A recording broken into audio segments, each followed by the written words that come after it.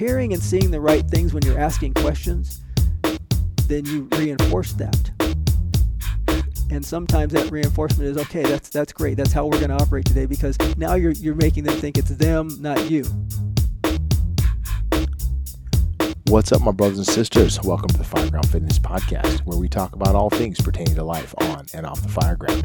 The views and the opinions expressed are those of your host and the guest. Today, we have a man by the name of Kelvin Barty. He's a retired assistant chief from the Phoenix Fire Department, a 33-year veteran. We jumped into this episode, inadvertently hit record and just started talking. So, not a traditional format, but very great conversation. I hope you have a little bit of time on your hands, and I hope you enjoy. You're inviting us to go to Germany. We don't care about conference or no conference. We might stick our head in for a day because it's like, oh, look, cool, right. Big fire trucks, Yeah, that kind but of an stuff. opportunity to go with friends. Yes, and they're going anyway. Yeah, and we've traveled with Kevin and Mickey, his wife. We've gone to England before. We've gone to New York with them before, and we've gone to California. We enjoy their company and everything else. Yeah. And then there's another couple, a third couple that we traveled with as well, that are Kevin and Mickey's friends from South Carolina.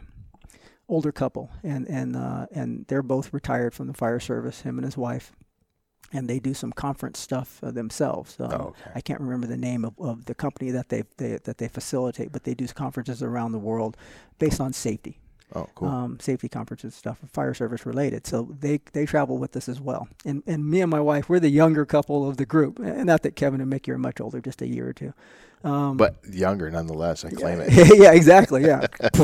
Young. We're the babies. But anyway, we were looking forward to that, looking forward to going to Germany. Had it all planned out, had the business class tickets. We're not flying, common carrier across the pond.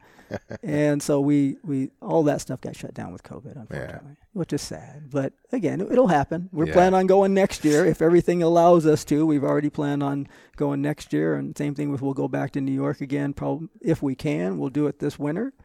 If not, we'll do it later. So yeah, we my wife has gotten into traveling the last few years, and I've never been a huge traveler, but it's mostly for lack of opportunity, but I love the idea. And so anyways, we have one of the first trips we need to take is to France. Yes. But I'll tell you a funny story.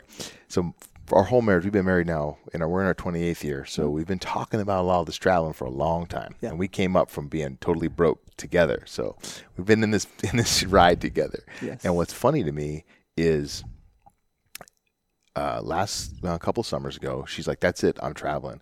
And I had a knee surgery and I had this and this. So she traveled with my kids, my grown kids.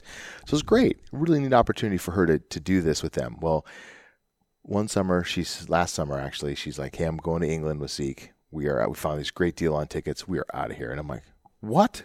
So she leaves, goes to Europe. It goes to England specifically. They're cruising around England for a couple of days. And then I said, hey, here's the deal. Before she left, I made this deal. I said, I want to go to France with you. Do not go to France without me. And so she gets to England and she's having a great time, and she could not help herself. She had a glass of wine, and there it was. She calls me and she goes, you're going to be really mad. I go, what do you mean I'm going to be mad? Like, what could you possibly have done? And she's like, well, Zeke and I are standing in line to get on a Eurorail to go across the canal or whatever, what's it called? The channel. The English Channel. Yeah, yes. To go under the English Channel and go to France. And I'm like, 28 years. I can't blame you, I guess. Like, you've been waiting on me all this time. You finally are within throwing distance. You got to go. And that's just that you're staring me in the face. Yeah. It's right there. The barrier to entry was just too low. Yes, exactly. Yeah. She also went and saw Hamilton. Oh, without you, yes. In England. Yes. And apparently it was a really amazing production. Yeah. Couldn't get tickets on Broadway. And so she's like, and we're in New York. And she's like, all right, well, I found an opportunity. The tickets were super cheap. I'm like, you living your best life without me. It's what you said. It's like, it's staring me in the face. I love you, but here it is right now. Yeah. But the good thing is, she told you about it. She did call me and confess. Yes, that's the 28 years. The relationship is sound because she's going to go ahead and communicate with you either before or after, but either way. Yes. Yeah, I am standing in line about to do this thing. you are going to be mad. And I was like, I can't be mad at you. How wonderful for you to be right there and to take advantage of that opportunity and go do something. And hey, and she's doing it with my son. Like, what a really neat opportunity for the two of them. So, Absolutely. that's important stuff. That family stuff is really important. And I think that one of the things that, I know when we're going to talk about the fire service, and we talk about our jobs and the stress of life. And I think this happens in any industry, but it is so easy to take what I would consider sometimes the easy way out, which is not working on the relationship, which is not focusing on the home life and saying, okay, what can I do to shore this up? It's hard work. And, my wife and I have not, it's not been super simple. It's been a lot of work and a lot of sacrifice and a lot of, mostly on my part, the willingness to subjugate my ego and say, I am wrong. You are right. And how do we move forward? Right. So I have my own little light bulb moments and my own little thoughts and processes and philosophies about stuff. And what you just talked about, the relational component of that and family. And this also applies to work, the work environment, because much like personal relationships that we have with our spouses or significant others, whether it's 25, 30 years, we're going to be in relationships in the fire service for 30 years. We don't hire people for 4 or 5 years and expect them to move on. When we hire them coming in the door, we typically hire them for life. That's the concept that we're thinking, and we're instilling those philosophies in them from day one. The teamwork, the networking, and everything else that we do from day one. And so as leaders in the fire service, I think that's huge for us to be able to equate that to say, how do we make this last for 30 years? There's going to be ups and downs. There's going to be highs and lows. We're human beings. People aren't perfect. I've got an HR background, having worked there for several years. I've got other fire service related backgrounds with leadership and everything else. But that was one of the biggest concepts of we don't want to damage people when they're down. We want to pick them back up, get them back on the bus, and help them continue to move forward because we expect them to be here for 30 years, and we want them to be here for 30 years. Right. Circle that back around to your relationship, and it's the same thing. You're going to go through highs and lows. You're going to, have the good days, and then you're going to, which I call the BDEs, the best day ever. And every day is a BDE for me. Every day I wake up, this is the best day ever, right? But you're going to have those. Is that because you're retired now? Actually, I have these little epiphanies and these philosophical moments, and I started thinking about that as an administrator, as an executive officer. Not so much on the fire truck, because every day on the fire truck is the best day ever. But in the environment when you're working staff work and everything else, you have to create a little bit more of your own happiness. Yep. And so I thought about that. I said, you know what? There are no bad days. You know what I mean? Just, you wake up, you come up with the right attitude. The right attitude, helps facilitate the rest of the day. You're going to run into issues, problems, programs, process, and everything else. But You know what? It's still the best day ever. Well, it's funny you say that, because as a relatively new staff guy, I am finding myself trying to identify with who I am as a quote firefighter, right? And so where I've landed I very quickly landed in a place where it's about the mission, right? And wherever I am in the organization, I have the ability to impact the mission and to serve the mission and fulfill, to provide service to Mrs. Smith.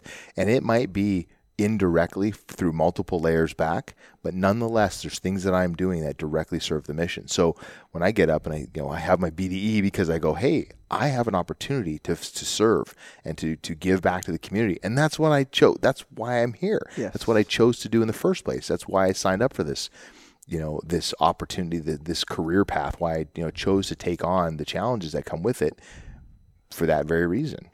What I like about what we just discussed, what you just said, is that you find that as you navigate the various positions within the fire service, if you're looking to promote up and you're looking to do other things other than be on a fire truck, you do have to figure out, again, what is my mission and how do I gain value or have added value from that mission. And your mission doesn't really change, because your mission is, if you're mission focused, and it should be, is still, how does this add value to Mr. and Mrs. Smith? You're a spoke in the wheel. We talk about that a Yeah, lot. You're a right. spoke in the wheel. So just because you're not on a fire truck delivering direct service to the customer via either fire or medical, you're still a part of that hub, and you're still everything that you're applying, whether it's in managing the alarm room, managing human relations, whatever you're applying to is still a hub in that wheel, and because of that, you're supporting the overall mission of, okay, this is providing services to the customer.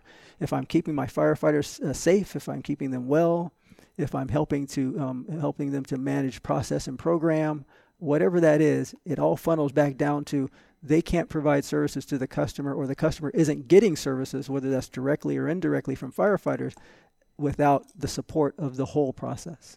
Right. Yeah. Yeah, so it's so important to maintain an awareness of that and a mindfulness of it.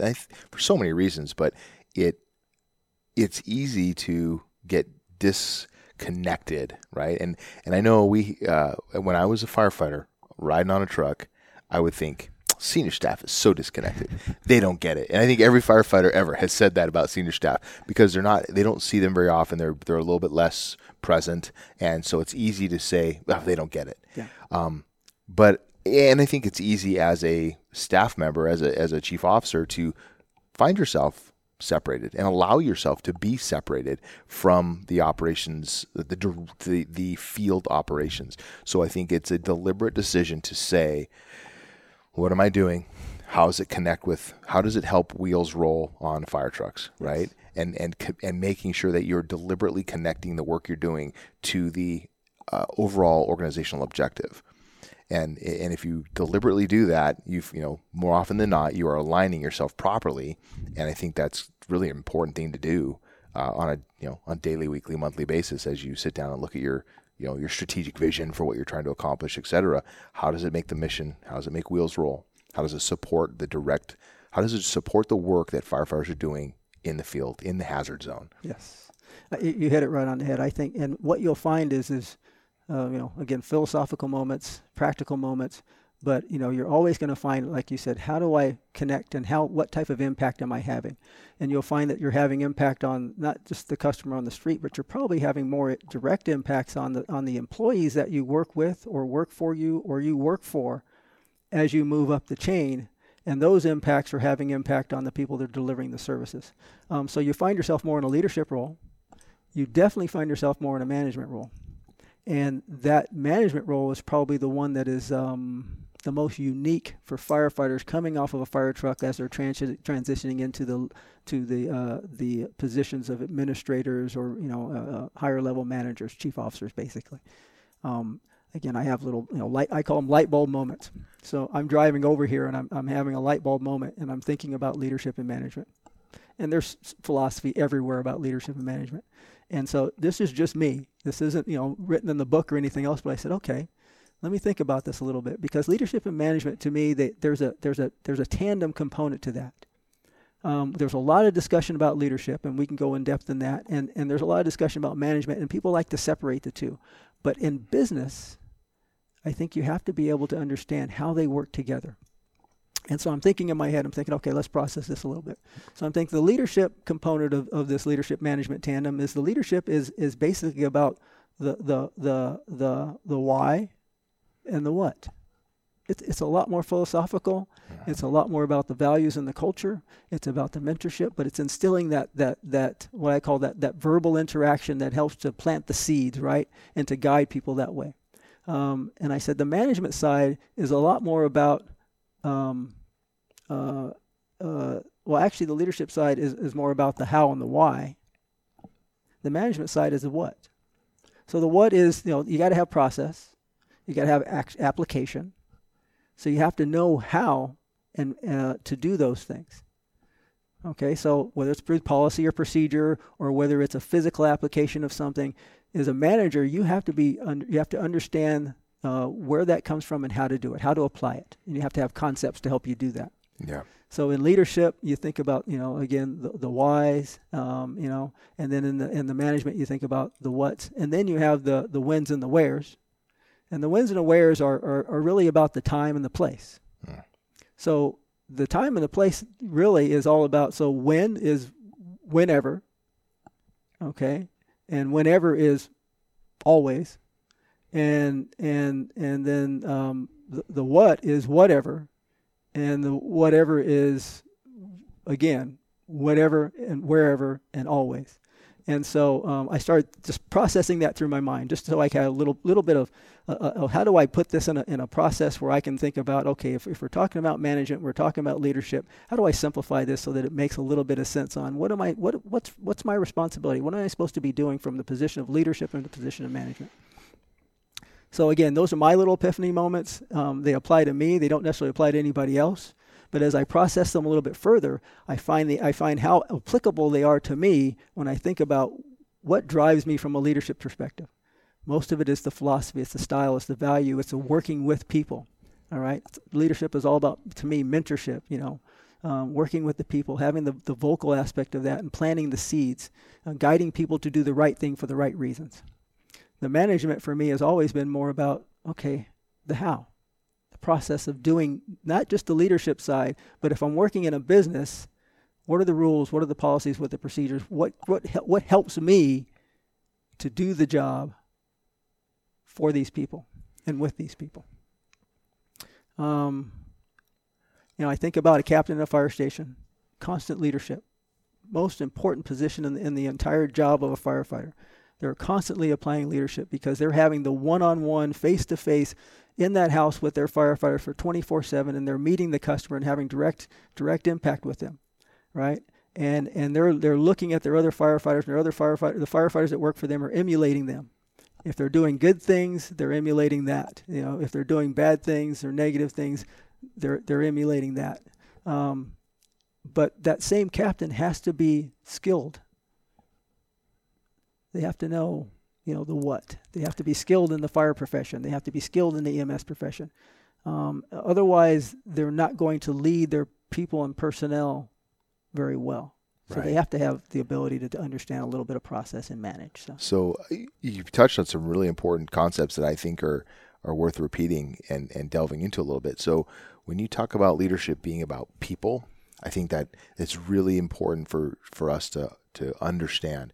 And then, of course, management is about process, right? And it's about knowledge, skills, and abilities. And I think a lot of times we separate those because some folks are really good managers.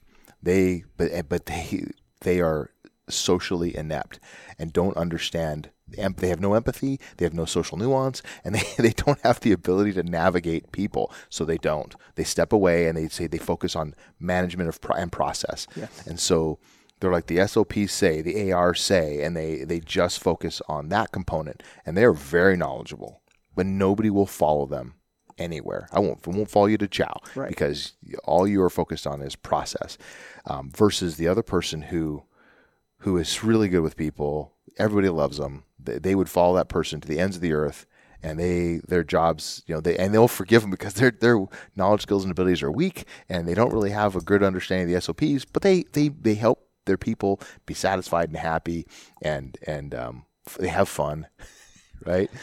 I think what's the balance though that people need to strike is understanding that leadership. You talk about the why. It's about every individual comes to their job, whether it be the fire service or wherever in industry, and they're there for different reasons. And the leader's responsibility when it comes to empathy and thoughtfulness is to understand how these different players, what motivates each individual, and to help them find satisfaction in the work that they're doing and help them fill the gaps in their knowledge, skills, and abilities, right? So the leader, manager, that person needs to have a skill set that's broad in all those areas. One of the beauties of what we're talking about, especially from the leadership perspective, is organizationally. When we'll talk about Phoenix Fire Department from where I came, organizationally, the organization has a set of values. It has a set of established values and a mission statement. We used to have the PFD way and professional standards guide, and those values are written throughout. The values are written actually in the policies of the Phoenix Fire Department, which in a lot of places they're not really value related in policy, but in Phoenix Fire Department they are. And so one of the things that I think a good leader from an organizational perspective and a management but not a management perspective, but an organizational perspective is how do you get those individuals who come from different places and bring their own values and their own set of philosophies to better meld into the organizational values and philosophies, to guide them along the way, to make sure that we're all on the same page. Okay, if the organizational philosophies are good philosophies, which I think from the Phoenix Fire Department perspective, very good philosophies on how we treat the customer. Prevent harm, survive, be nice, good philosophies. Don't disqualify the customer with your qualifications. How we're supposed to treat each other, and the fact that it's really a team environment and it's all about the team. All of those are positive philosophies, and you want to make sure that your people are in line with those philosophies. And so you're feeding it back. It's kind of like I say, it's like raising kids. You're planting seeds all the time. You're either guiding them to where the philosophy is, you're speaking through about the philosophy, you're being the example of that philosophy by how you treat them and then how you treat others. All of those things are part of the leadership component. Because again, people who bring their own individual philosophy into an organization may not mirror what the organization thinks or the organization wants or the organization needs. And then so from a leader, you need to make sure that they understand, yes, your values and our values are pretty much the same. And if they're not, you can have yours. It's okay. But I need you to understand what we need. Right. Okay. Well, let me clarify my point though about the where people are coming with different whys. That part to me is it's not inconsistent with the organization, but what I hear what you're saying is everybody has a different motivator, a different reason for being here. At least that's what I was focused on, right? Like my reason for being a firefighter is different than Bob's or yours. And so as a leader, we have to get everybody, regardless of where they are, what their agenda is for any given day, headed in the same direction, which is what you're talking about. Is there is an organization, a set of organizational values and organizational directives and a mission, and we have to get folks funneled in the right direction, or pointed in the right direction, so we're all bringing our own individual talents and skills and applying them into to serve the mission that we are here collectively to fulfill. So you're spot on. So the most basic value of the organization that I see is basically customer service. We're all here for the customer. And we talked about it earlier. The fire service is a people-related organization. All we do is provide services to people, communicate with people, touch people, and all that kind of stuff. We don't sell cars. We don't fix appliances. We're all about people. If an individual comes into the fire service-related organization, whether it be Phoenix or some other fire department, and comes into the process and they don't care about people, then they're going to struggle in this organization and they're going to struggle with that if they don't have a value set. Hopefully they're coming in that says, I'm here because I care about people. I care about helping people.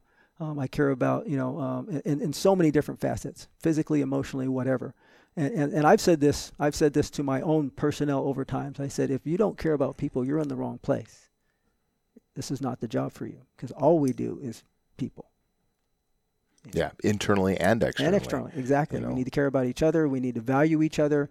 We need to have that ability to provide empathy for each other. We need to have that ability to be empathetic towards the customer. And so, that's to me is like on the most basic level. That's what this job is all about, right? Yeah. Yeah. And then when we talk about management, well, there's the management of those processes about how do we deliver that to the people. Whether that's the physical performance, the behavioral performance, all the way down to things like, are people showing up for work, and so you're managing time, that kind of stuff. So, Right, the little stuff.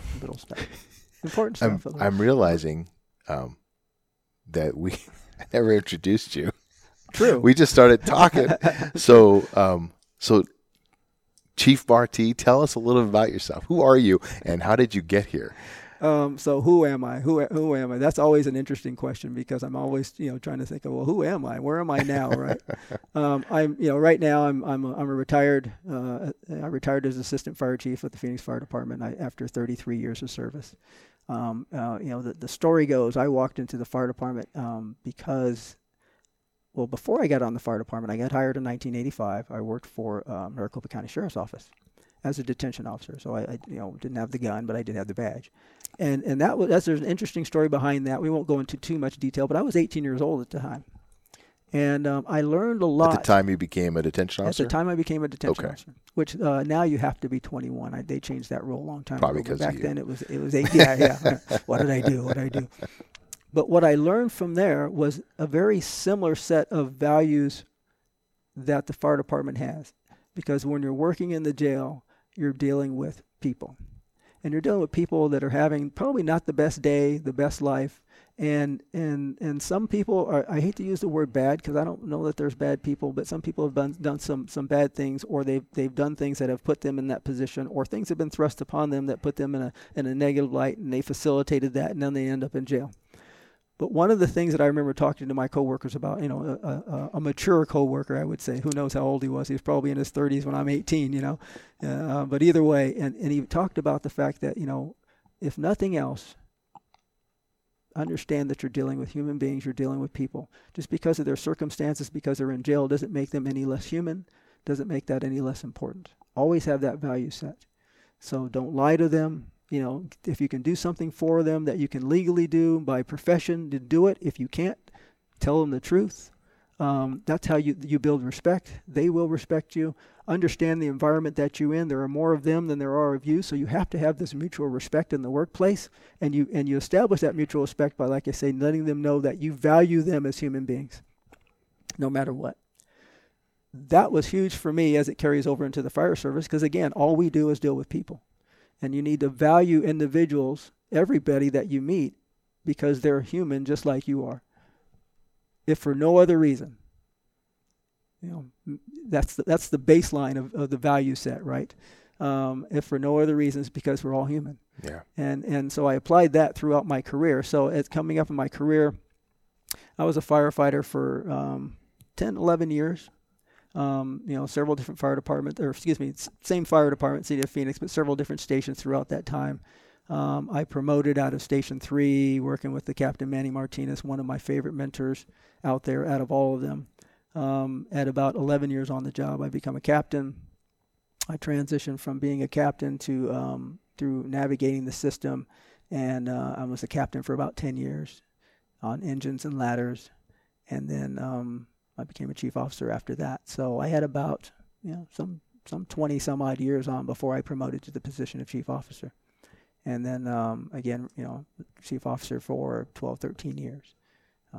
And I've one thing I would say is at every level, I've learned something, I've gained something, and I've enjoyed every aspect of the job all the way through until I retired at the end. And what I gained most was the interaction with different people who helped to plant different seeds on me to help me to have better understanding about policy and process, but better understanding about values, about how do we treat people, and to help me be a better leader throughout. And there's so many good leaders in the fire service, so many good leaders. I had the good fortune to bump into some, and you never know when you're going to bump into a leader. Or someone who's going to mentor you, and I'm not talking about formal mentorship. They might just be the person that says, hey, I need you to do this. And that might be at the fire station trying something you haven't done before, like be the kitty man. Oh, shit, okay, I got to manage the kitty. What does that mean? And then understanding the value of that. It might be, hey, we're putting together a training program. I want you involved in that. And then when you have those opportunities, you step up to those. And then you recognize by having opportunities that other people have afforded you, you need to pass that along to others along the way too. You bring others along the way with you. It's interesting you talk about the informal mentor, right? We are all watching one another, and it's a very simple philosophy or natural occurrence, I think, right? And you have the ability to set a horrible example if you're not, mindful of what you're doing. Yes, absolutely. And what's really sad is when you are a person of influence and you set a horrible example for somebody, and now a younger firefighter comes along and goes, well, that's how I'm supposed to behave. And I've seen several recent examples of that. I won't go into details because it's horrifying, but we have a way that we are supposed to manage ourselves. And when you are in a position of influence and leadership, you've got to respect the power that you have in that position, and sometimes it's organizational power, and sometimes it's just it's behavioral power that's given to you by the group, right? And man, you can really turn things for the positive or not. Absolutely. I think, again, the fire service organization is all about that. It's about people will watch how you behave and how you perform. And they will emulate that at every chance. And so we have those phrases, in our professional standards guide or whatever the application is called these days, PFD way, that talk about that talk about, be the person that you want others to be, that talk about if you condone it, you own it. And I take those things to heart. And I tell you this because I think these are things you have to replay to everybody. Just because somebody hears it once doesn't mean that it sinks in. Right. So you replay that to everybody, you replay it to yourself, and you're practicing these behaviors all the time. And then at some point in time, just like when you're raising your kids, you're planting seeds all along the way, and it might be 3 years down the road, might be 5 years down the road. Somebody, you either see the change or you hear the change because they come back and say, I remember when you said this. Or I remember watching you when you were my boss and we did things this way, and therefore that's why I'm doing this. Keep in mind that goes both ways, right? Good and bad. Right. Yeah, it goes both ways. Right. You have to be cognizant of that. Yeah. Well, what's interesting too is that sometimes we can be a little unforgiving, right? So we have to allow some room for maturity and growth. So you have someone who says, "Hey, I'm doing this because you did it." And you can turn and go, hey, man, that was wrong. I've matured some, yes. And now I'm reflecting back. And, we have the expression that we banter around here. We call it Captain 180, right? Somebody gets promoted and all of a sudden they're following the rules. Yeah. And the reality is that person went through a process, an evolution, a personal evolution, whether it's they studied the volumes and the ARs and all this stuff for quite some time. And then they went before a board and exercised it. Then they went out and started acting out of class and started working in the position of leadership. And suddenly they get their bugles pinned on them, and everyone's like, oh, now you're Captain 180. Actually, the transformation took a long time. Yes. This slow 180-degree turn took some time. And it's a really important growth time. And what I think is that, you mentioned how you spent, a chunk of time, 11 years as a firefighter and then 10 years as a captain. Like those periods of time are very, very important. And to your individual growth and your organizational maturity over time, it's critical. And so people are like, well, I remember you as a firefighter, and you weren't like this as a firefighter, and suddenly you're my boss. We have to recognize that that's happening, and it's an important part of our personal and organizational growth. It is huge because, again, we're one of those few organizations in the world that hires people for what we call life. We hire people for, we expect them to be around for 25 or 30 years from the day they walk in the door, and we expect that growth. It doesn't mean you're going to promote through a process, but you're going to have growth and maturity through a process because you're going to have different experiences. You're going to have different leadership experiences, different mentorship experiences, and you're going to have different opportunities to lead and mentor back as well. But when you're thinking about, again, in life, 30 some odd years, there's a lot of things that happen and a lot of things that change, a lot of changes that happen over that period of time. And hopefully most of those are for the positive. But organizationally, we have to allow for that. We have to allow for people who have, come in as one thing, have one set of values, or have practiced a certain set of behaviors, or have performed at a certain level to evolve to either, evolve through their performance and behavior and aptitude throughout their whole entire career. And most employees do that. They do that on their own. Other employees need some nudging, some changing, some managing or whatever. But for the most part, most of our employees do that. I shouldn't say on their own. They do that as a process in the system because of the leadership that's afforded them, because of the managers that have afforded them that process. Right. Too. Well, I think too, we come on this job fairly young. Some of us come on older and more mature, and some of us come on young and immature.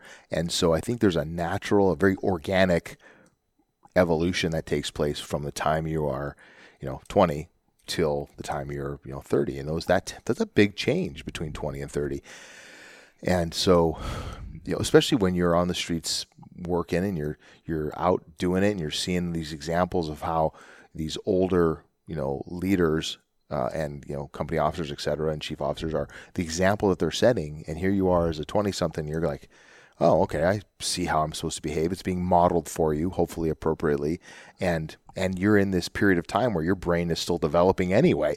And so you make some mistakes, but you also begin to grow and change into that person. So I know it appears to be this rapid turnaround, but the reality is that people have been spending large chunks of time working their way toward those changes or through those changes. And positionally, you think about the expectation in each position that you are as a firefighter. And so in the fire service, you come on as a firefighter, and you have the expectation for you in terms of performance and behavior. Not so much behavior, but performance is different than it is for you as a captain, is different than it is for you as a chief. And you have to learn how to be proficient and efficient in that performance. So as a firefighter, you're dealing with the tools. You have direct customer interaction, whether that's pulling hose or other. Those skill sets you're honing those skill sets so that you can be efficient at that skill. And that's where your vision needs to be. And then over time, as you start to think, okay, I want to go to the next level, or you've honed those skills, you're recognizing that there is a next level, and that next level is that supervisory level, where you're actually taking a little bit of the tools out of the hands of the individual, the physical tools, and you're applying more of the philosophical tools, the managerial tools. So I always told my captains, how I reflect on that is a firefighter should have hoses and ladders and stuff in their hands. As a captain, if you have a hose in your hand or a pike pole in your hand, you're probably not doing what you're supposed to be doing as a captain, because you're not in a position to visualize, to lead, to guide, to provide the safety net that you are for your employees, and to provide them with the guidance they need to accomplish the task and the goal. Yeah. As a chief officer, you should be even, you're stepping back even further now. Now you're stepping more into the managerial role, but you're also providing a broader base of philosophical justification for why you're there, why we are there, we as a team, as part of that hub, and you should have a wider vision, organizational vision, on what's important to the organization and what's important to the customer. And then as you go up the ranks, that should broaden and continue to broaden until you eventually, get to the top and retire. So. Right. Yeah. The stakeholders continue to, there's more and more stakeholders, more and more organizational risk, more and more connection to the community, broader connections the further up and out you go. Absolutely. And your head kind of pokes up above the clouds, and pretty soon you're seeing the horizon way out there. The baseline though, the baseline purpose, the baseline value doesn't really change. Right. That's the theme of our whole conversation, I think. I think that's absolutely the most important takeaway from this, is that your core values and the core mission are critical to what we're doing. Yeah. Yeah. So let me ask you this: what was your favorite part of being a firefighter? The favorite part of being a firefighter. Hold on. Sorry. Let me back you up, because you never answered the question. And I don't know if I asked it, but the question is, what caused you to come to the fire service from your cushy job over at corrections? Okay, so that is part of the story. So here I am. I'm 18 years old and working as a detention officer, and I did that for 2 years, almost 2 years to the day. But at the same time I'm doing that, I have two brothers that were in the fire service as well. And the brother that's a year older than me was the first one in the fire service. So his name's Rick. And so he was the first one. He's only a year older than me. And we move out at the same time out of our house, and we move into a house. I'm working at the jail. He's working for the fire department. And I'm recognizing that, number one, working at the jail is not my long-term goal. I'm also recognizing that I don't want to be a police officer. I don't want to be a street cop. That doesn't have value to me. So I'm looking across the table, and as I'm going to work 6 days a week, 12 hours a day at that point in time, which is a whole other story, my brother is going to work periodically. Which it's the equation of the 24 on, 48 off. Right. I would leave to go to work, he'd be home. I'd leave to come back to work, he'd be home, and then he'd disappear, and then he'd be home. And I'm thinking, what's that all about? Because but for Rick, I had no idea about the concept of the fire service or what it was about. Right. So Rick was the one who planted the seed for me. in that ship. And we're talking about indirect mentorship. It wasn't like we had direct conversations about, hey, you should be a firefighter. I'm looking across the table and I'm seeing that's something that I think I can do. I need to ask more questions about it of him and find out why. Now, the big why for me was, why did you want to be a firefighter, Rick? Well, what unbeknownst to me was, as we were growing up in our neighborhood, and there were several firefighters. And some of the people that Rick and I grew up with, he's a year older than me, so I'm the little brother, so you don't hang out with the older brothers, Rick and Ron. And but unbeknownst to me, is Ron the oldest? Ron is the oldest of us three. Yeah. I have three older siblings that are older than them as well. And so what I didn't realize was how many firefighters we knew indirectly, or Rick knew indirectly in particular. Whether it was a girlfriend's parent or a brother or somebody along the way. And so that I had no clue, but he did. So somebody was planting seeds with him about, you might want to do this. So you had said a minute ago that being in the jails, you knew it wasn't your long-term plan. Right. But did you have a vision for yourself at that age? No, I'm 18 years old. I'm going to junior college. You just knew that wasn't it. Okay. I stumbled into that job because my process at that age was to go to what I called all the major employers on a weekly basis. And in the city of Phoenix at that time, it was the county, the state, it was the Arizona Republic, it was all the buildings that were downtown. And I would go and I'd look at they actually posted jobs on the board. There was no internet. There was none of that back then. Back in the day. This is the 1980s, right? So this is 82, 83. And I would just look at what was posted on the board or in the paper, and I'd put in an application. And so I do that once a week or so as I'm going to school. And so one summer I do that, and I get a phone call after going up to Sedona for a long weekend, come home. I got this phone call waiting for me. Hey, somebody called you, wants you to come in there and do an interview for a job you put in for. I'm like, I remember. Which one was it? Which one was it? So I go down, and the long and short of it is I put in for, I go down to the county, which is right where the main jail was at the time, downtown Phoenix. And I walk in, and the guy starts talking to me about this job I put in for as a county detention officer. And I don't even know what a detention officer is, so I'm just throwing applications in there. So on that day, I walk in, I have an interview, a little bit of application process. I go home, I get a phone call. They ask me to come back that afternoon. I go back that afternoon. I have a second interview. I get a physical, and the next day I'm behind bars. Dang. And to this date, when I say I'm behind bars, there was a 40-hour training that they put you through, but it was actually in the jail environment, and you did multimedia standard first aid, throw on SCBA once, just to see what it was like in case they set fires to the cots. A few hours of how to protect yourself, and the rest of it was just here's the jails, here's how the keys work, and all that kind of stuff. Long story short, to this day, I don't ever remember putting in an application for that job. I do not remember putting in an application for that job. Maybe your brother did. Who knows? But here I am, 24 hours later. I'm behind bars. I've got the suit on. Couple years. But again, it was one of those moments where I learned a lot. I learned a lot about people. I was young. It was an experience that I remember to this day. And then also I knew that it wasn't what I wanted to do. Yeah. Is there any event in that 2 years that stood out to you as like just a hallmark event of that period of time in your life? It's hard to say, because much like being a firefighter, you see some traumatic things. Mm-hmm. You see some emotionally traumatic things and some physically traumatic things. And so without going into detail, I will say this. A couple of things that stood out to me was, again, this gets back to dealing with people. Was having conversations with people who were on the other side of the bars that were philosophical, that made you think, that you were just sitting there talking. Yeah, they're on the other side of the door, or you're in the what they call their pod room, and you're just having conversations. And again, this is about learning and building respect and trust in an environment that isn't necessarily there for that. But it's interesting, what people talk about and what they know in any environment that you're in. So I remember having conversations about a guy who's in jail, been in jail, in and out of jail for years, and he's from Tennessee, and he talks about the beautiful country back in Tennessee, where his homeland, and where he wants to go back to.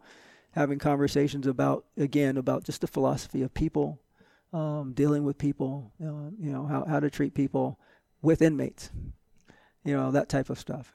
And then the other thing, sadly, I ran into some people that I knew. They knew me. And that was always an awkward moment, but it was only as awkward as any individual makes it, Right. because again, I valued them as human beings. They valued me as human beings. And that was the baseline set of values that we had in that environment. So, yeah. Yeah, that would be hard. That's quite the transition as a young man to go in there and have to deal with folks who are in a pretty tough spot. Yeah. They're being incarcerated for an event that transpired, whether they are guilty or not, but they're at this low point in life, and that's a horrible place to be.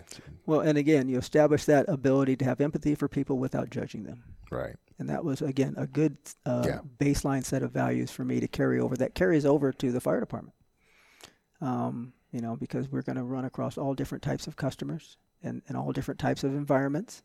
And we're not there to criticize that or look at people in a negative light. We're just there to provide the assistance that we can, recognizing that they called us for help. Right. So, yeah. So you were jealous of Rick's schedule. I was jealous of Rick's schedule. I'm looking at that, and I'm thinking, what the heck? How do I do that? So it took 3 years of testing, which is really close to the norm. Yeah. And I say that because I was, a RTO. I was a chief a division chief at the training academy. We'll get into some other details of process and everything else with regards to hiring that I've been involved in. But on the average, about 3 years. And again, I talk about light bulb moments. So the first 2 years I was working at the jail, and I'm just kind of whatever. And then right at the end of the second year, when I said, I know I don't want to do this, is when I got serious about I want to do that, which was the fire department. And once I got serious about it, and I started putting in the time and the effort, a little bit of networking, doing the research that you can do. Again, there's no computers or anything at that time about the organization, is when it clicked for me. This is what I want to do, and that's the year I got hired. No, that's cool. Yeah.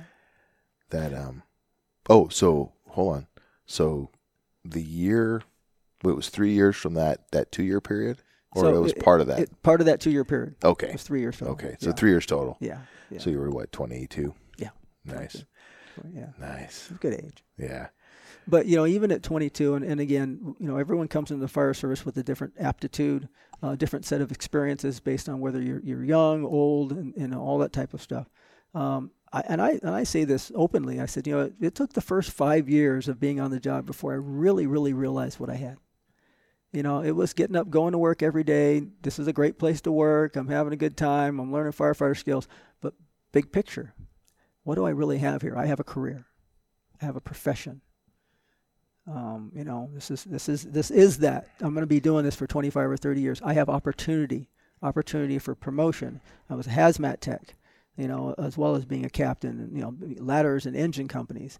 I have experiences in several different positions, at several different levels, whether that's being an RTO, being a fit, managing various areas as chief officers, whether that's fire prevention or Homeland Defense or fire investigations or operations as a shift commander or a district commander. I've done a variety of things, and of course, a lot of time in HR as well. That is one of the things that I repeatedly look back on and over the course of my career, and that I value in what we do, is this opportunity to do such a wide variety of things. If you're willing to put yourself out there, yes, and willing to, put your hand up. Yeah, I'll take that on. I'll try that out.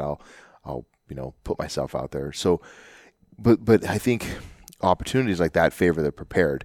So, let me ask you this: how do you think, how would you recommend somebody coming up would prepare themselves to be available for these opportunities? I know some of it's just time and service, right? Yeah. You got to mark time. You got to put your time in. But beyond that, there's lots of things people can do, I think. So some of it is time and service, but some of it is what we've really been discussing here is surround yourself with good people, or at least take the opportunities that you have when you're around good people, good leaders, good mentors, people that have navigated the system themselves, and have conversations with them. Have conversations about, what is it, if I want to be a paramedic, what do I need to be doing? What do I need to be doing academically? What classes should I be taking? What can I be doing, while I'm a firefighter and as an EMT on the fire truck, whether that's on ambulances or rescues, we call them, or, we're in the backseat or whatever. What can I be doing to learn about being a paramedic? What can I be doing to learn the job of an engineer? And can I start practicing that in that environment with a good mentor? And if you don't have a good mentor, then you start reaching out. Look for good mentors, because there's plenty of them out there. There's plenty of people. They don't think of themselves as mentors, but you can see that they have good practices in the position that they're in. They're good engineers, whether that's their driving behavior, the way that they manage the apparatus in the truck, all those skill sets that go along with being an engineer or being a paramedic or being a captain. So look for those things. The other thing is, like you said, is just take opportunities to get involved. And when I say that, we have different processes within the fire department, whether that's, our RBO labor management processes, whether that's training or other, but you'll see different things posted in the newsletter, the Buck Slip, and take those opportunities to get yourself involved, not just promotions, but others. And so I think involvement is critical. I've had captains tell me, if you're in the room, be an active participant. Don't be afraid to raise your hand and ask a question. Don't be afraid to volunteer your service when they need somebody to be part of a committee or a work group. That's one of the things that I look back at, and I one of my favorite quotes and philosophies, and I have a bunch of them. I actually got 2 pieces of paper here that are all about that. Nothing about anything else, but just things that help stimulate me philosophically. And one of my favorites was everything I am, I owe. And so I look at that and I think about the opportunities that were afforded me, and then how can I afford opportunities to others. But the opportunities that were afforded to me, again, indirectly, things like being asked to put together an ethics class for the fire department when you're a firefighter. Thank you, Chief Gary Morris, for that. Being asked to participate in interview processes and do mock interviews. Just little things that you don't think much about, but for me really help me be more involved organizationally than just being on the fire truck and having a better understanding and better picture of the organization. And I'm not saying these opportunities are going to fall into anybody else's lap all the time. But those types of opportunities, when you're asked to do something, or you're watching from the outside and you say, I'd like to do that, sometimes you have to go ask if you permission to participate. They're out there, and you should make yourself available. Yeah, that's a really interesting. I had someone share with me a long time ago. They said, hey, find somebody who's working on projects and ask them to help. And just go lend your services. Yes. And there's plenty of people out there, if you pay attention, who are working, who got 16 balls that they're juggling in the air. Yes. And they will gladly say, here's one. And personal story, I went and I said, I got that piece of advice, and I said, oh, okay, well, gosh, who's somebody out here who's doing things that I might be interested in? And I went and grabbed Amos Chalmers. Yep. And he was at the Command Training Center at the time. And he takes one of the balls out of the air and hands me a grant and says, I need you to go read this grant and read on it, and then write an application of the grant. And I'm like, raise my hand. Time out. I don't know anything about grant writing. Right. And he's like, can you write? And I go, yes. And he goes, figure it out. Okay, I'll be back with questions. Yes. And it was an opportunity to learn and grow, and by virtue of me taking that off his plate, I'm building trust, right? Because now we're establishing a relationship, and this goes right back to what you talked about in the beginning, which is it's about human beings. Yes. So me going and saying, hey, can I help you with this? Now we're having these constant conversations about the project, and I'm learning, and we're building a relationship together, and then the grant was successful, which added a feather, it added a boon to it, because it had been unsuccessful. It would, anyway, yes. Whatever. So it was good. It was a really good outcome, and it helped me understand how important it is to engage. Like you yourself, you can't just sit in the corner and go, well, gosh, I wish my career would be really good and wish something cool would happen. You actually have some opportunity to engage and make something happen. And I was not in a promotional process at the time. It was kind of leading up to it. And I, there's so much chatter about, well, I don't want to go, and I'm not going to go and try and hobnob with people and take people out to lunch and do all that stuff. And I began to realize that is not what it is. It's about building relationships. And, going and sitting and having a conversation with somebody and saying, hey, I've been thinking about this philosophy or this topic. Can we talk about that? And then you have a conversation, and now you've actually started to build a relationship with somebody. That's how you learn and grow and get opportunities, is by putting yourself out there. Absolutely. So you talk about when the light bulbs come on, somebody's planting seeds. But when you understand that it's everything you said, it's about communication and collaboration, right? We deal with people, and we need to be able to communicate along those lines, and we need to be able to collaborate along those lines. If you take you as an individual, if you're motivated, you can create opportunities that involve you communicating and somebody communicating with you. It's a two-way process, and collaborating with that individual or that, and it's not just necessarily individual, program or a network or whatever that is, individual, and create opportunities for yourself through that. And that's just that. I mean, that's part of the systematic process of working in an organization, right? You've got to reach out, you've got to connect, you've got to allow for others to reach back to you, and you got to communicate and willfully communicate. And then you've got to create opportunities to collaborate, and then obviously then you've got to perform when it's an opportunity to perform. But when those light bulbs come on, and you volunteer that yourself, and you will see yourself moving through the system, navigating different aspects of the system, and gaining value, personal value, but also being more valuable within the organization. Right.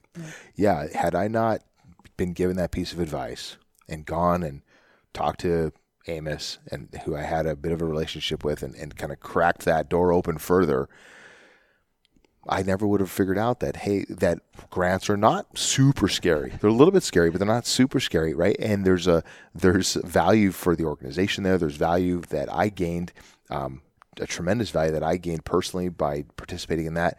And that's it's important to, you hear salesmen talk about all the time, right? Make the ask. Make the ask. Right? You got to make the ask. So, don't be afraid to approach people in your organization and say, hey, I really want to be involved. I see that you have a lot of projects. Can I do a small part of your project? What can I do to support you? And support the folks that are doing the good work in the organization. One of the beauties of I'm gonna praise the Phoenix Fire Department is the labor management relationship, which is which develop processes which are part of the RBO process, and have committees and subcommittees and work groups and stuff like that. And I'll just say, for those who are uninitiated, the RBO is relationship by objective. Yes, exactly. And so that process expands opportunity for individuals to participate, either as either representing labor or representing management. But there are opportunities that are going to come out via the RBO process that say we need to facilitate and do some research with regards to, customer service or safety or apparatus or buildings or anything that the fire that involves the organization that is the fire department. And then we need people to participate and do research or participate in whatever that is with regards to that process, that work group. But what I'm getting to is that just opens up the field for people to get involved. And it's advertised. It's not a closed system. Right. It's actually an open system. Yeah. And it will take all comers. It will take all volunteers. Mm-hmm. So I think for firefighters, certainly within the City of Phoenix organization, but across other organizations, look and see and within your organization what the opportunities are and where there are opportunities for you to participate, and then take a risk, do an ask. Because it will give you a whole different vantage point on the organization. It gives you a different perspective. It helps to motivate you. It gets you out of the straddle lounger. You look up and start thinking, there's more to life than this. Not that being, a firefighter in a fire station isn't like, almost the peak of existence, because it is. It's very valuable. It's one of the best places to be, one of the best positions to be in. But there's more to it. Right. Yeah. Well, I would add, if you are sitting in the station and you're saying, man, I wish this or I wish that, I wish the organization would buy these turnouts or do this or build stations this way. Well, if you have an organization that has RBO in place, you have a voice. Yes. And you can show up, and if you build relationships and present yourself appropriately, you can influence the system. Absolutely. And you can have an influence on what turnouts you're wearing and what tools you have on the truck, et cetera. On.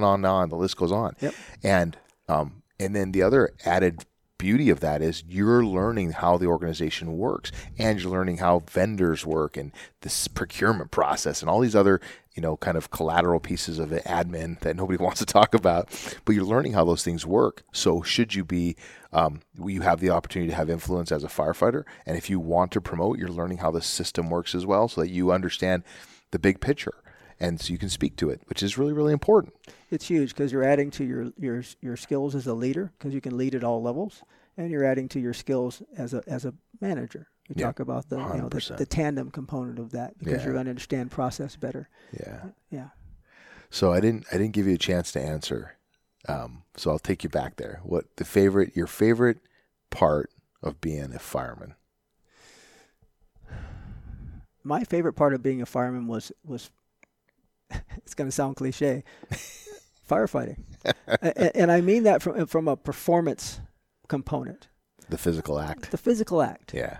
And I say that because I grew up as an athlete, and a pretty high performing athlete. I'm small in stature, so I'm not a big guy. I was never going to be a professional athlete in any category except for maybe powerlifting, which there was no professional powerlifting back in my day.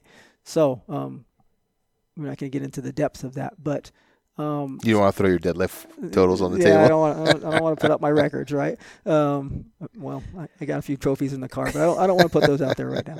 Long story short, but the actual aspect of doing the job of firefighting, and honing my skills, and it's the whole thing. It's not just, I can pull a hose off a truck or I can throw a ladder, but having the broader vision of, okay, why am I doing this? What is the purpose? And am I aligning my purpose, my drive, my motivation with the organizational purpose, which again, we go in there for a reason, right? We talk about savable lives, savable property, that type of stuff. And so as I learned that I was doing something not just to do it, but there was a purpose behind why I was doing it, and there was a way to do it proficiently and professionally, and a way to have the best impact. I really enjoyed that. I really enjoyed that aspect of performing that way as a firefighter. So how hard was it for you to transition from firefighter to company officer? Because that physical aspect of the job totally changes, right? Absolutely. And I would say not real difficult. And I say that because, again, good mentorship, good leadership. I worked under some good captains, and everybody has a take on who they think a good captain is. I'll throw out names and people look at you and go, really? Seriously? But yeah. And so, but you learn the good and bad from people, right? And there were some aspects of pretty much people that I worked with, Manny Martinez, Terry DeMar, even Terry Geethy. I mean, I can throw out some names that I was always able to pick out the best part of what that person was trying to do, in terms of being in line with the job and the profession. That skill set of, quick and efficient, either how they manage people or how they manage process. But I was always trying to gain that from them. And so that when I transitioned over, I had, a baseline of, okay, I need to make sure that I'm at least proficient and capable of doing these things from a performance level, and I need to act a certain way from a behavioral level, and then I need to be, one of the things that I learned the most from a leadership level was be a good listener and learn how to listen, not just listen, but how to hear. Because, and I say that because I had to make sure that we were in an environment where you have to trust each other, and you have to trust that people are going to do that they know what to do and how to do it. And if they don't, that they're malleable enough that you're going to be able to lead them and guide them to correct the minor things that you need to hopefully minor things that you need to correct, so that they're going to be able to do what they're supposed to do and how to do it, right? And so I had good mentors that way. whether they knew they were mentoring me or not. So it wasn't a huge transition. I think the hardest thing for like any captain is being a young captain in an environment where a lot of your peers and a lot of people that you're supervising are older than you and maybe have more experience than you. But it doesn't necessarily, but there you are. You took the chance. You took the risk. You did the ask. You promoted through the process when maybe they didn't at the time. And so here you are in a leadership position over people who are pretty much your equals. So how do you approach leading folks that have a lot of fuzz on you? I again, this evolves over time. I was always one of those people that says, let's have the conversation about, what do you know? And I say that from the perspective of, okay, so, what do you guys normally do today? How do you work this out? What's your daily process? We've got this on the activity counter. What do you like to do? Blah, blah, blah. And then if I'm hearing the right things, if I'm hearing, okay, well, so there's hearing and there's seeing, right? If I'm hearing the right things and I'm seeing the right behaviors, right? If I'm seeing that they're checking out the apparatus, if I'm hearing that, we typically do this, and this, or I ask, the other important question is, hey, have you had any fire lately? How did that go? What did you do? If you're hearing and seeing the right things when you're asking questions, then you reinforce that. And sometimes that reinforcement is, okay, that's great. That's how we're going to operate today, because now you're making them think it's them, not you. If you're not hearing the right things, then there has to be that redirection and that correction. Okay, but today we need to do this. I need you to do this today. We have to make sure that we're functioning this way. And it's okay if you get pushback, but the only time I have ever had an issue was when I didn't say something. When I didn't tell somebody that I need this, or I didn't acknowledge that we're all on the same page.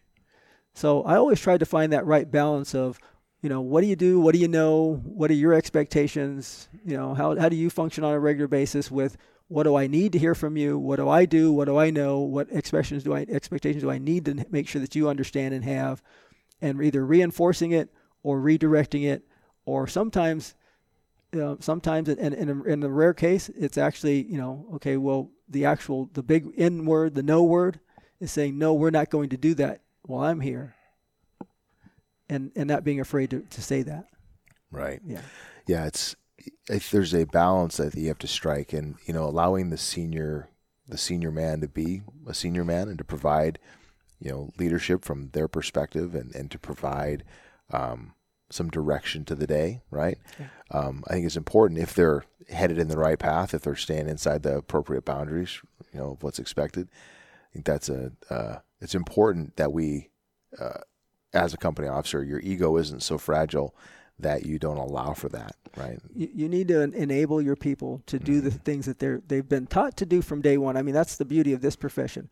We all have really the same set of organizational values, the same level of performance expectation, everything from day one. So nobody can come in if you walk into a station, there shouldn't be anybody that can come in and say, I've never heard that before, or I don't know how to do that. They may not know how to do it specifically the way you want to do it because you want to do triple layer load or whatever, and they've never done that.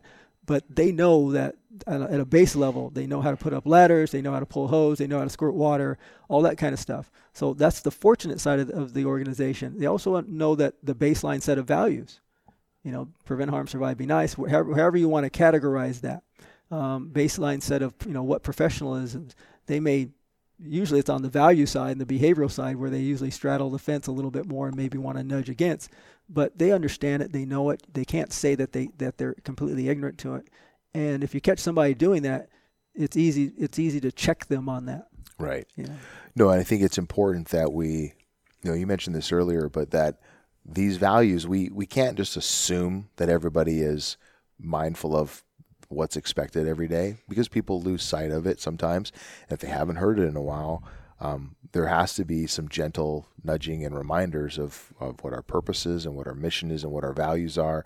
And, you don't have to sit everyone down at the kitchen table every morning and go, okay, remember, these are our core values. No, you don't have to do that. It's much more subtle and deliberate, and you have to be more thoughtful about how you do that. But I think, you talked about the assessing kind of where people are at. And I think that's part of trust building. Yes. And, I think the thing about trust, I think is so important is there's so many times when we go into a firefight, and as a company officer, I do not have direct contact with my people. So I have to trust that they are where they're supposed to be doing the job they're supposed to be doing. And how do you build that trust? Well, it's through training and setting of expectations and paying attention to your folks and seeing what they do, and then providing boundaries and expectations again. And that's how you build trust, right? There's that relationship has to be there. You talked about the transition from firefighter to captain. And again, probably the biggest transition is verbalizing, the communication set of the skills, communication to establish the collaboration, right? So that you are talking to people, and again, you're not talking down at people, you're talking to people, because you need to know what you need to know the who and the what of what they're doing, why they're doing it, how they're going to do it. And if you don't ask questions, you're not going to get any answers. And so for a company officer, again, their biggest tool is their mouth. Like I say, if you've got a hose in your hand, you're out of position. You should have a radio in your hand. You should have a clipboard in your hand. You should be having conversations at the dinner table. You should be having conversations from the time you walk in the door with people. And they're very generalized conversations, but really what you're doing is you're always assessing. Right. What's going on? How are people doing that day? Is somebody having a bad day? As you're checking out the truck, you're setting the example. But as you're checking out the truck, are other people checking out the truck? And can you talk to them about what they're doing and what's going on? Have those conversations. And because if you're not, you're missing the boat. You'll never be a good company officer or a good chief officer if you don't learn how to, again, use your voice, ask questions, be a good listener. All those types of things, because that's your skill set. That's your tool. Yeah. What about the transition from company officer to chief? What do you see as the latent challenges there? I think the biggest challenges is, again, learning how to manage and what it means to be a manager. Fortunately, in the fire department, we have a lot of good leadership, a lot of good application of leadership, and we discuss it and talk about it a lot, I think we do. Maybe we don't, and maybe not. And I can't say there's never enough. It's an ongoing process. But we don't always discuss or talk about how to manage process or procedure or policy. And so the how, right? And the how on if you're a fire captain, you're pulling hose, blah, blah, blah, blah. But when you become a chief officer, you're not pulling hose, you're not, directly involved with the individuals doing the work for Mrs. Smith, but you are going to be assigned different processes that you need to manage. And you are going to have an understanding of how to manage those processes and what drives that, the policies, procedures, and the rules. So it's not to change a person from being relational in terms of their leadership to transactional, but you have to have a balance of what that means. So you really kind of, in my opinion, you need to get back in the books a little bit, get back into the volume a little bit more. The volumes, I say, the guidelines, the SOPs, and the rules. You need to have more conversations about, how do I facilitate, whether it's a program or a change of application to a process. How do you do it? And you don't get a lot of that. We always talk about you become a chief officer and you're replacing somebody, and what you find on the desk is a box, and you don't have a lot of forewarning or conversations about what's in that box or what the other person was doing, but you're just supposed to step into a role and all of a sudden just pick it up and go. And I think that's probably the most difficult thing is there's no training or not enough training on, okay, you need to think about command and control, you need to think about compliance, you need to think about cost. Those are my 3 C's for a manager that are applicable to a supervisor, but they take on a different role of importance and aptitude for a manager for a chief officer. And so, and again, those aren't my acronyms. Those are somebody else's that I learned over time that helped me to understand, okay, for any given process or procedure or thing that I need to apply, how do I make sure I'm hitting all my boxes? What are all the command and control elements? What are the compliance elements, if any? And then what are the costs? And costs aren't always dollars and cents. We're talking about risk. all those types of things. Yeah. Organizational costs, that type of stuff, or lack of. But if I hit all those check boxes, I'm usually in a good place, and I'm usually doing a good thing, and I'm usually managing whatever that process is that in a proficient and applicable way. Makes it sound very, very scary. The transition, I feel like that, but I think that, I say that in jest, as a young chief officer, I took that plunge, and here I am. And I recognize that there's a lot of things that I know and don't know, and I think that that you make that transition when you're ready. And even though it's scary, you reach a point in your maturation where you're able to start thinking about the organization through a different lens, and that lens, kind of changes as you grow up, and the prescription changes, right? Yes, it does. And so your ability to see things from a different perspective evolves, and is really important. And even though I look at it and go, man, there's the fact that I can say there's a lot that I don't understand, I have work to do, right? That's part of being able to step into that role and work through it, yes, and be successful, is being willing to do the work, but first recognizing that there's work to do.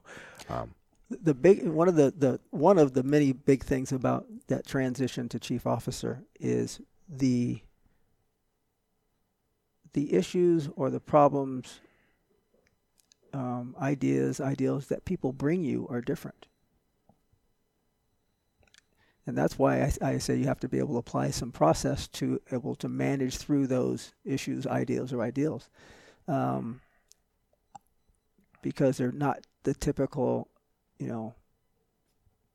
fire response, EMS response. Right. Customer service at the lowest level response. Right. Yeah. It's interesting as a firefighter or as a company officer riding on a truck. What I love about that part of the job is you come in, you have some thoughts about what your day's going to entail, some training, some chow, some PT, and the light bar goes off. You go, you solve a problem, you put a bow on it, send the person to the hospital, put the fire out, whatever the problem may be. Boom, you're back at the firehouse. Yep. Okay, where was I? Cold plate of food. Put that in the microwave. Let's start over, right? And you just there's an regularity to it, yes, which is a regularity, however you want to say it. Yes. Anyway, I love that part. And what's interesting about when you get into staff, now you're supporting in a different way. Like these projects take time. Yeah. And so you'll be working on something that's months and months and months long. And that is a very different feeling, and it's a very different pace. And, people will call and say, all right, hey, I need this. And I'm like, well, is that an emergency? Like, let's pump the brakes for a second. Let's think through the C's. Yep. Let's think through what are the consequences of us acting, and if we move too quickly. And for me, that's one of the lesson that I'm learning. One of the first lessons I've learned as a chief officer is slow down. You have discretionary time. Yes. Use it to your advantage. Yes. There's not there is no light bar, quote unquote. I've heard that several times. Yep. There's no light bar. Yep. So stop, take a deep breath, organize, orient, and then act. Absolutely. It's interesting because I'm so as a firefighter, I think one of the things we struggle with is we're so used to respond, go, make a decision, act, go now. That can get you into deeper water if you're not careful. Yeah, absolutely. Oh. Well, we've been going for quite some time. Why don't you share a few of the things that you have on your philosophies? Just a few. So I had a poster of this framed, and I had it in every office that I had from the time I was a division chief all the way through an AC. And it was a poster that I had actually had from my house that I bought and was in my kids' room. Does it involve a cat hanging from a stick? It does not. But it is basically Robert Fulgham, and the title of his book is All I Really Need to Know I Learned in Kindergarten. And he's got these things I learned in kindergarten, and he's got these 16 steps that he learned in kindergarten that were always applicable no matter where you are, what level you are, because they're about people. They're about how we treat each other. And you can look it up. It's easy to find. You don't have to read the entire book. You can just look at the 16 steps. I'll give a few examples. Share everything, play fair, don't hit people, put things back where you found them. Clean up your own mess. Don't take things that aren't yours. Say sorry when you hurt somebody. Wash your hands before you eat. Flush. Some of them are warm cookies and milk are good for you. Warm cookies and cold milk. Can I get it? Amen. But live a balanced life. Learn some, drink some, draw some, paint some, and sing and dance and play and work every day some. And we'll talk about balance before we leave because that's a huge thing for me. Some of the other ones here, goldfish and hamsters and white mice, even the little seed in the styrofoam cup, they all die, and so do we. Put some things in perspective. And then and the last one here on number 16 is, and remember in the Dick and Jane books, the first word you learn, and which is the biggest word of all, is look. And so look is an application of processing, time and patience and awareness. Make sure you look first. It's like listen. Take a little time to listen. Take a little time to look. I always use the look when my firefighter gets off a truck, and I say, before you grab that hose and start running, look. Yeah. And so it gives you, it's a pause moment. Analyze, look. Before you cross the street, look both ways. I mean, simplistic things. But all of this was really critical for me because I like to keep things simple. I like to keep things in a format that's just easy to apply. And so that was something that I've taken with me throughout my entire life as a chief officer and even a company officer. I always put this old ratty ass, pardon my language, picture up on the wall, and it was just that. It was those 16 things. You know what I like about that the best is that it doesn't overcomplicate it. No. Right? We learn these fundamentals as children, and they still have profound impact in our lives as adults. Or at least they should. We should continue to apply those things as adults. The other document I brought in, and again, I'm not going to go through all these, but these are inspirational quotes and leadership quotes and stuff, and there's so many of them. Everybody can come up with thousands, so none of these are personal to me, with the exception of maybe one or two. But I have the all I really need to know I learned in kindergarten. But I also have some other ones that all that I ever am, or I hope to be, I owe. And that's Abraham Lincoln. And so that transitions to everything I owe, I am. Or everything I am, I owe. Yeah. I'm sorry about that. Yeah. So, and that's huge to me because that allows you to reflect back on and give others credit.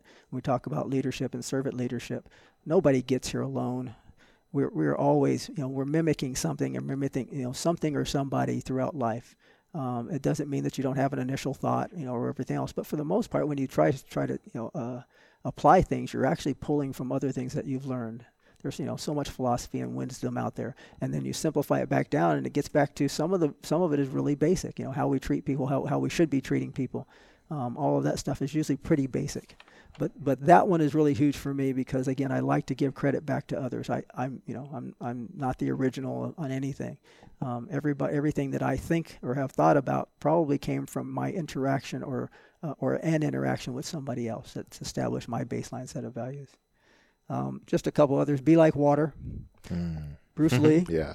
And again, whether that's the actual quote or not is always up for debate. But that one for me is huge. I've used it before because it's the application of being flexible and understanding that water is one of the most flexible things out there. It can take any form of any shape of any container. It can be hard. It can be soft. It's life-giving. It's refreshing. It's cleansing. It can be cold or warm. It can take multiple shapes and as a solid, a liquid, or gas. So when you think about what be like water means, it means just be malleable. Understand that you don't always have to be a hammer.